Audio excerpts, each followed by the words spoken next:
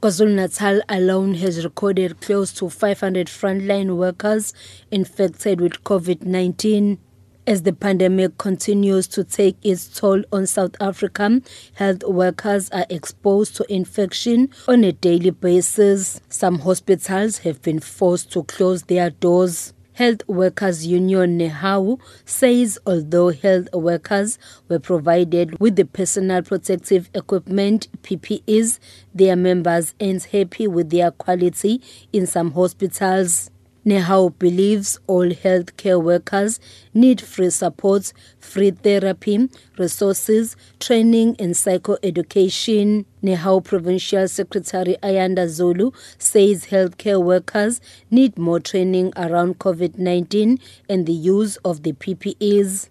We have told the department to say they must provide psychosocial support for workers, those who are at work, and those also who have been infected. Some workers are even now afraid to report at work, more especially in the hospital like Nkosi, General Gizenga, formerly called Estengo Hospital, which is the second in the public health system with a lot of infections.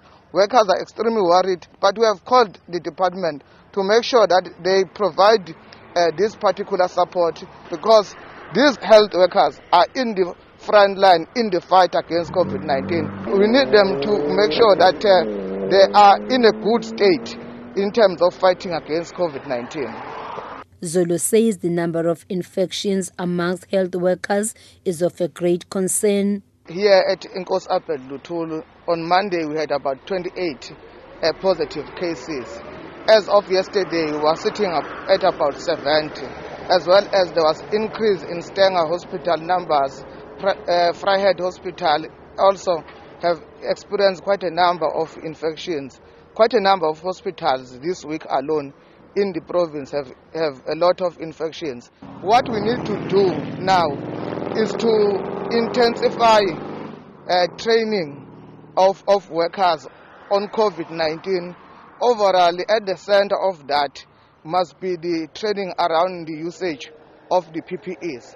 The province has recorded more than 7,000 confirmed COVID-19 infections with more than 100 deaths. Doctors in the private sector are also concerned about the number of ventilators in the province.